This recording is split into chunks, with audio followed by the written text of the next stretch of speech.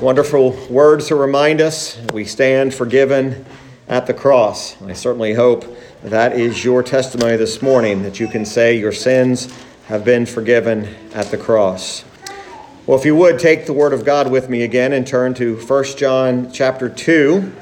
1 John chapter 2, and we're going to pick up in verse number 16 this morning. 1 John chapter 2, beginning there in verse 16.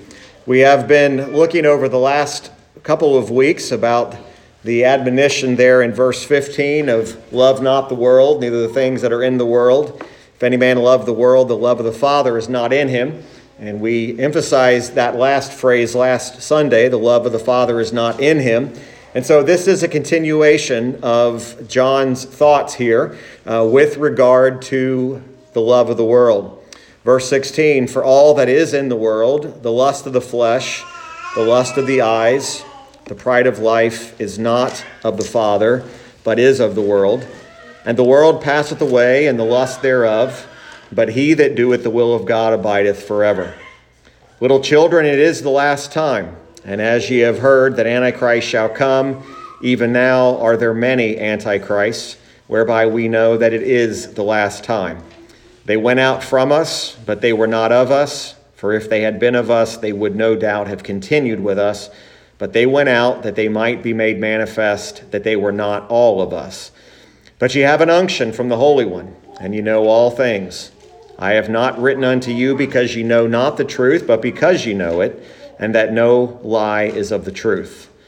Who is a liar, but he that denieth that Jesus is the Christ? He is Antichrist, that denieth the Father and the Son. Whosoever denieth the Son, the same hath not the Father, but he that acknowledgeth the Son hath the Father also. Let that therefore abide in you, which ye have heard from the beginning. If that which ye have heard from the beginning shall remain in you, ye also shall continue in the Son and in the Father. And this is the promise that he hath promised us, even eternal life. These things have I written unto you concerning them that seduce you. But the anointing which ye have received of him abideth in you, and ye need not that any man teach you, but as the same anointing teacheth you of all things, and is truth, and is no lie, and even as it hath taught you, ye shall abide in him. And now, little children, abide in him, that when he shall appear, we may have confidence, and not be ashamed before him at his coming. If ye know that he is righteous, ye know that every one that doeth righteousness is born of him. Our title this morning is Christ is the fountain of all righteousness. Christ is the fountain of all righteousness. I'm fairly certain we would be in agreement that the world in which we live is full of wickedness. It's full of desires that are against God. It's full of lust. It's full of pleasures. It's full of pride. And as we've been learning, the world system is that which is in opposition to God.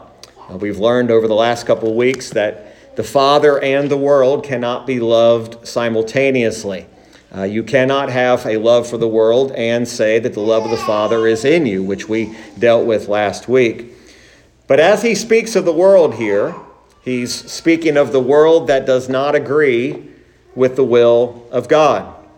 We do know that the Bible tells us in John 3:16, for God so loved the world. So there is a love that God has for the world. But we are not to love the world's system. We know that the world system denies the very existence of God. It is what we might say wholly of the world. All that's in the world, and John writes here, this describes the world, not just today, but the world as it has been.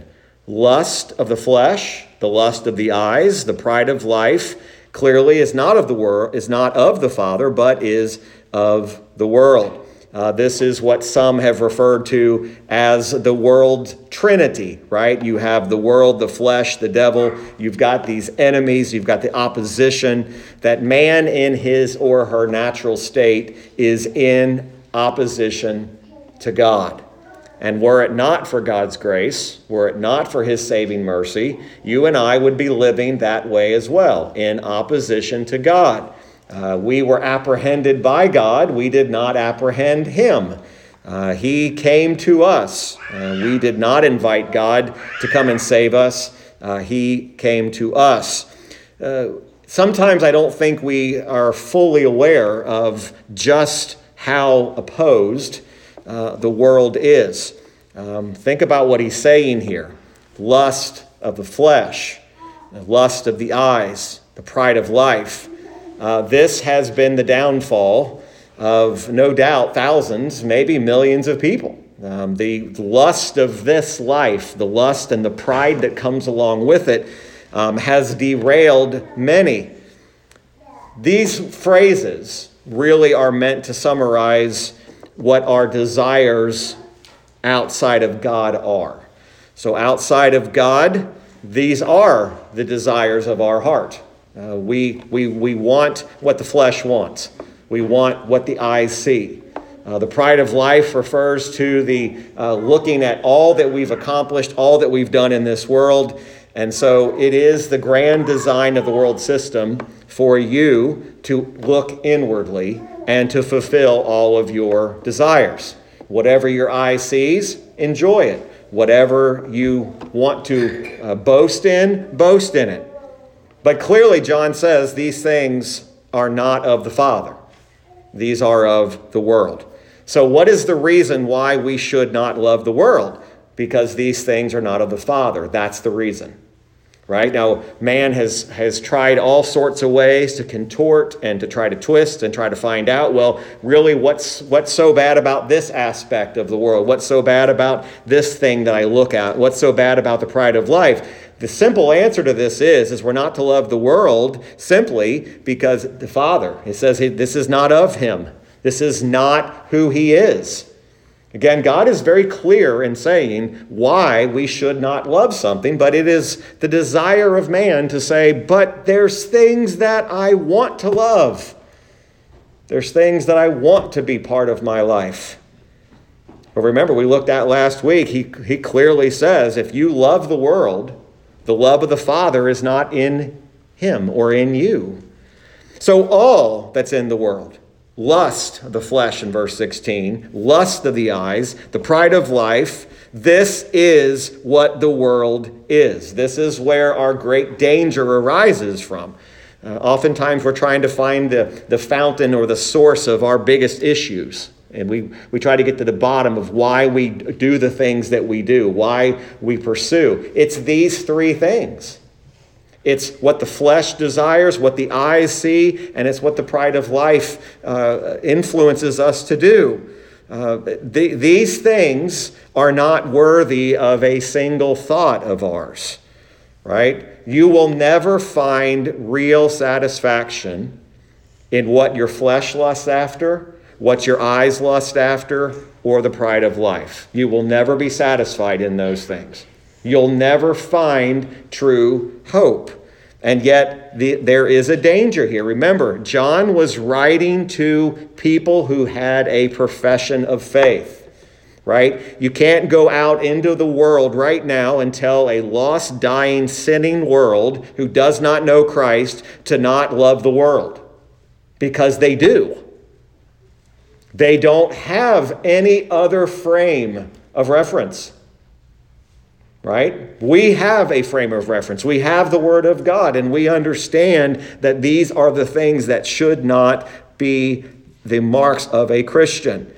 So, as Christ is the fountain of everything that's righteous, or all that's righteous, the world is the fountain of all unrighteousness. There's this push and this desire to say the only way we're going to win the world for Christ is to make the church like the world. That is completely contrary to Scripture. You're not to make the holiness of God acceptable to the world. You don't change the message in order to reach the world. You don't ask the world, what do you want in a church, for example? You don't send a survey out in the community and say, if you were to choose a church, what would you want it to be? Yet people are doing that. Very clearly, there's a line marked here. There's the love of the Father, and then there's the love of the world. Now, he does go on and give us a little bit more reason why we shouldn't love the world. Verse 17, and the world passeth away, and the lust thereof, but he that doeth the will of God abideth forever.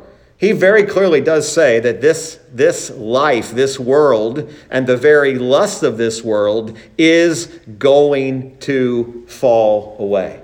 Now, it's not just going to fall away in a general way. It's going to fall under the very judgment of God himself. It's going to fall under the judgment of Christ.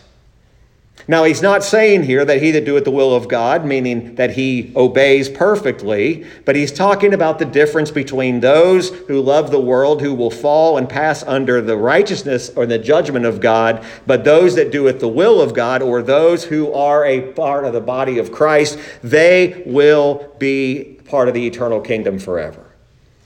The world's going to go one direction. The people of God are going to go another direction. They are not going to be together. It is a separate system. It is a separate way in which is happening. It is certainly much better to follow the Lord's will, to follow God's will, than to follow the lust of the world. But he says this is one of those reasons that you should not love the world, because it is against God, and it also is going to pass away. It's hard to make especially young people today understand that what they see is not always going to be.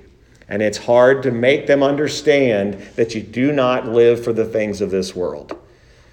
And it is shiny. It is attractive. It is trying everything it can to attract the younger ones especially, to put their hope in the world. And yet the world is going to pass away.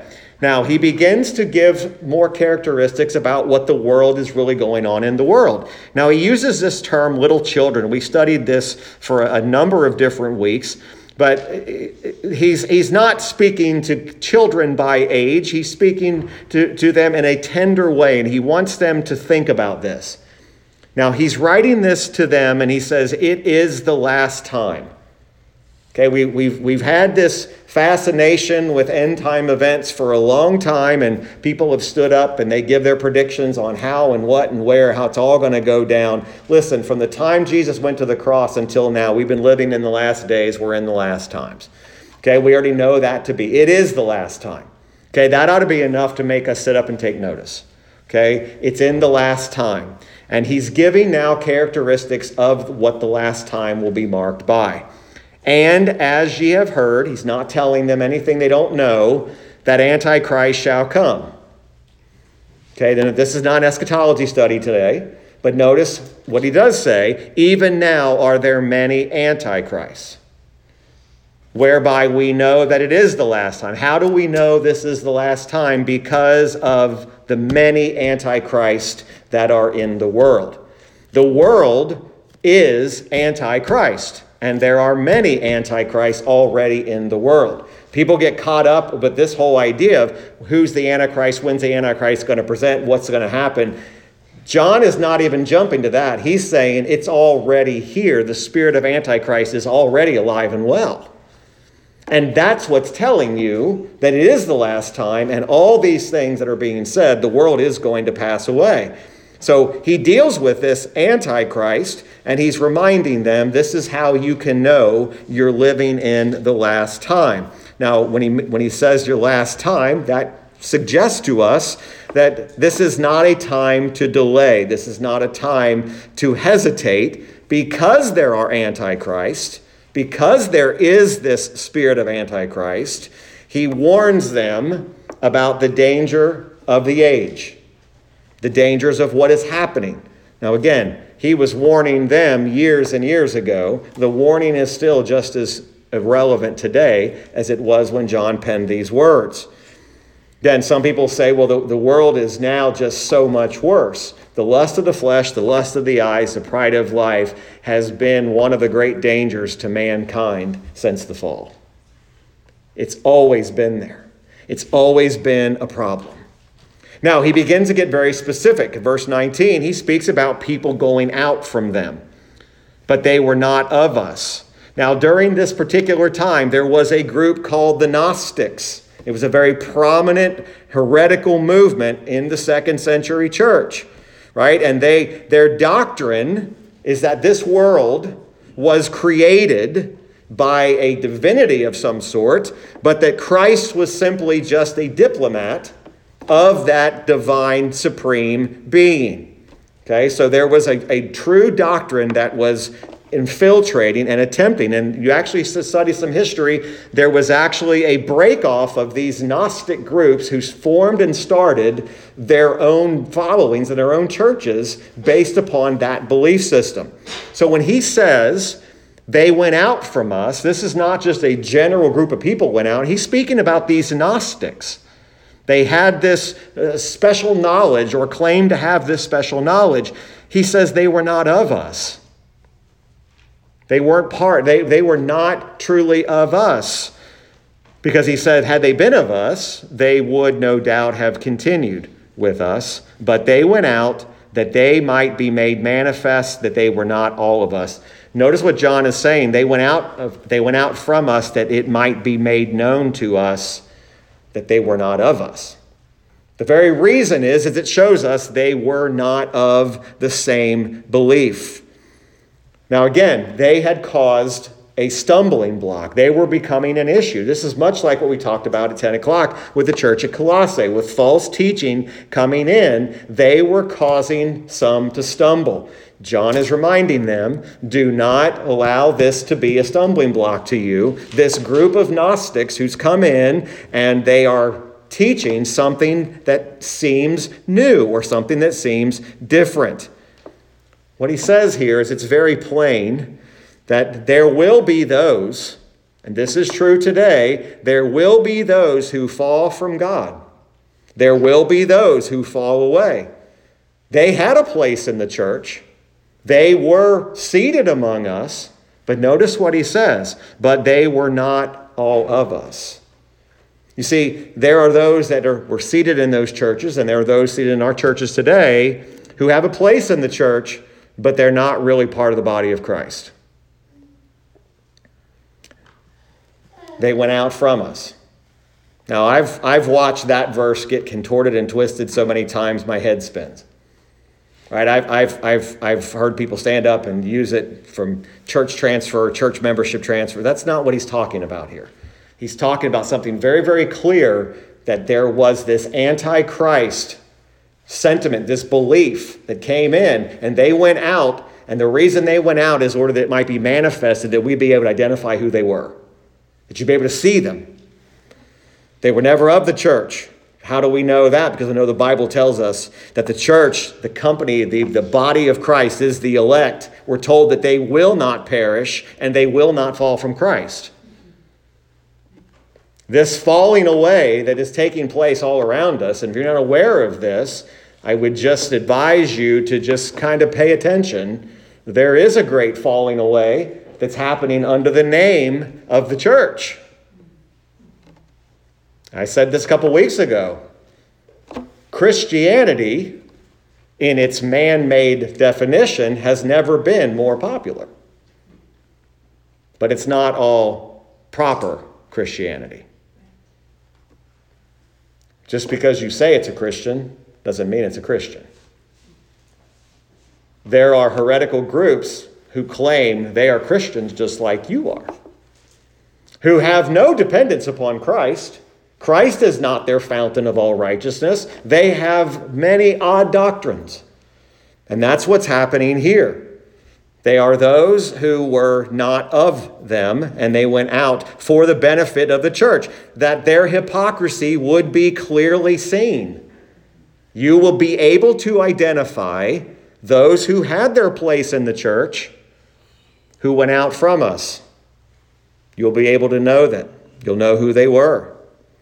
Verse 20, he says, but ye have an unction. You have an unction from the Holy One. That's a reference to the Holy Spirit. And ye know all things. This is meant to comfort them. It's meant to challenge them to stand firm and stand fast, because it's the Holy Spirit of God that gives this unction which is this anointing he speaks about later in the chapter, that tells you and teaches that you are in possession of true knowledge. Remember, the Holy Spirit's job is not to speak of himself. The Holy Spirit's job is to confirm Christ. And Christ is the way. Christ is the only way of salvation. The Holy One, ye know all things. He says, verse 21, I have not written unto you because ye know not the truth. He says, I'm writing to you because you do know the truth already. You know the truth. But because you know it, no lie is of the truth. In a sense, John is taking away any sort of objection that may come up to this. He's not writing to people who don't know. He's writing to people who are very much aware, who know the truth. It's about discernment. Discernment. The Spirit giving us the ability to understand what is truth and what isn't truth. Discernment is something we take I think we take it lightly. We take it for granted. Think about every day when you have to discern every day what's true and what's false. It's getting harder and harder to do. Spiritual discernment is not of you. Spiritual discernment is of the Holy Spirit of God. Spiritual discernment in the person who's dead in their trespasses and sins today, to be able to identify that Jesus Christ is the way, the truth, and the life, is not based upon your intelligence or your knowledge or your education level. It's based upon the Holy Spirit of God opening your eyes to see the truth of this. That's why you can sit here hundreds of times and hear the sermons preached and not be moved, and your eyes remain darkened and your ears remain stopped, because until the Holy Spirit gives you the clarity to see it, you're not going to see it. But when you see it, pardon this expression, you can't unsee it. You can't unsee it. And yet it's that discerning truth that the Holy Spirit of God gives us that's also to be the guide in our life and the guide in this world. You see, we've not been left alone. We've been left with the Holy Spirit to guide us and to show us and to direct us that which is true and that which is false. The church, just like the world, has been bombarded with so much falsehood. She's having a hard time understanding what's true and what's false. And yet he says you already know what the truth is. And he goes on to speak about, hey, don't be deceived because you know the truth. You have an unction. Now, he gets right where it is. Verse 22. Who is a liar? He's going to give us the Webster's definition of a liar. And he's very clear. He that denieth that Jesus is the Christ. Every person who denies Jesus is the Christ is an antichrist. So you can spend your whole life trying to figure out the end times and trying to identify who the quote-unquote antichrist is, or you can look around you and say anyone who denies that Jesus is the Christ is an antichrist. Every last one of them. If you're a Christ denier today, you're antichrist. So that's harsh. That's what John is saying. If you deny that Jesus is the Christ, the Gnostics, who he was speaking about, they denied the Christ. He's telling them very clearly, those who went out from us, those who went out into the world, those are anti-Christ. He is antichrist that denieth the Father and the Son. Mark it down. When you go and you hear a false teacher or you see the teachings of a false teacher, you will find out that ultimately at the bottom of all of that is their rejection of Christ. Every false teacher at the bottom of it, in some form, some fashion, is denying Christ. Now, they sound like they're not, and that's why a lot of things that sound Christian aren't. Some of you have dealt with that. Well, they talk about Jesus. They talk about Jesus Christ. They're not talking in the same terms you're talking about them.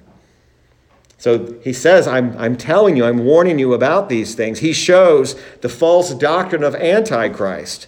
They will either fight against the very person of Christ, they'll fight against the deity of Christ, they'll fight against one of his offices, or they'll fight against all of it. They deny the Son. If you deny the Son, you also deny the Father. The true Messiah, that is the Christ. That's what that's a reference to. Again, he goes on, whosoever denieth the Son, the same hath not the Father. You cannot tell me today that you know God and deny Christ. And there's religions all over the world, churches today, meeting today, that say, oh, we believe in God, but they deny Christ. You can't know the Father without Christ. You can't know Christ without the Father. To confess Christ is to confess the entirety of the Godhead. It is to confess not only Jesus Christ the Son, but God the Father and God the Holy Spirit. Whoever denieth the Son, the same hath not the Father, but he that acknowledges the Son hath the Father also. So you are deceiving yourself today. You are deceiving others if you say that all the religions of the world worship the same God. That is nowhere near being true. Muslims do not worship the same God. Hindus do not worship the same God. And I'll say it, Catholics don't either. It's not the same God. And yet, what is the greatest, most popular movement right now is we just have to pull everybody together. For the sake of the world, we've got to be in agreement. No. You cannot be in agreement unless we agree on who Christ is. Because we're not just talking about an alternative movement. We're talking about that which is anti-Christ. So those who want us to lock arms, who call us bigoted and prejudiced because we will not lock arms with Antichrist, folks, I'm just telling you, this is going to get tougher and tougher as the years go on.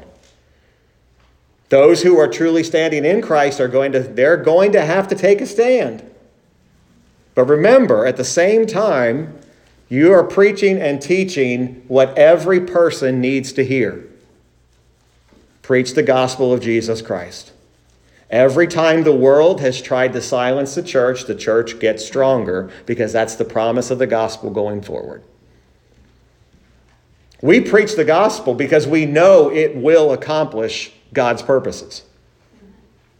We don't rely on man, we rely on God. We rely on the Spirit of God.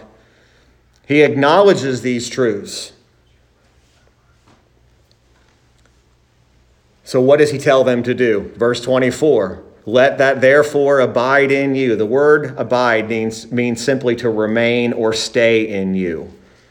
Keep what you have heard from the beginning. If that which ye have heard from the beginning shall remain in you or abide in you, ye also shall continue in the Son and in the Father. This is a clear declaration of the perseverance of the saints. If he is truly in you, you're not leaving. You're not going out. You're not going out like the Gnostics did. You will remain in the Son and in the Father. There is no chance of you leaving and falling away if you are truly in him. Now notice he's not saying you're going to live a perfect life, you're going to be sinless, but he is saying you will abide and remain. The whole preaching of the very thing in which the prophets spoke and what the preachers even in the New Testament say is that very clearly those that are in Christ will remain in Christ. They are kept, they are held, they are in Christ and in Christ alone. And this, verse 25, is the promise that he hath promised us. Every time God makes a promise, it's certain. It's sure. We don't have to wonder, is God going to keep his promises? Will God really do what he said he's going to do? God will do all that he said and promised to do because God cannot lie. And what he has said even promised us, even eternal life. Thank the Lord that our eternal life is not based upon our holding on to him. It's like Spurgeon said, but Christ hold on to us. Because without him holding on to us, we would certainly fall away. These things, verse 26, I have written unto you. Note this is kind of like giving the thesis, why I said all the things I'm saying. Them that seduce you. Seducers are not always successful. Seduction is, of course, a danger. But seducers do not always win. The same Holy Spirit who he talks about, who you have unction from in verse 20, is the same Holy Spirit that's going to give you the ability to not give in and be seduced by that which is false. The Spirit leads you into all truth. Again, he reminds them, you're not ignorant of these things. The anointing, there's that word again, the anointing, or that unction which you have received of him abideth in you. Again, what's abide in you mean? Stays or remains in you. And you need not that any man teach you, but as the same anointing teacheth you. It is the Holy Spirit of God that is teaching you and reminding you continually that these things are true. The Spirit who you received from Christ is the one who leads you into all truth. This morning, I can't say with certainty who is or is not ignorant of these truths. And you could say, well, you certainly would know that this person has to know these things because they've been in the church a long time. No, he's saying very clearly that those who have this Spirit of God, they will know the truth. It isn't just simply having your place in a church.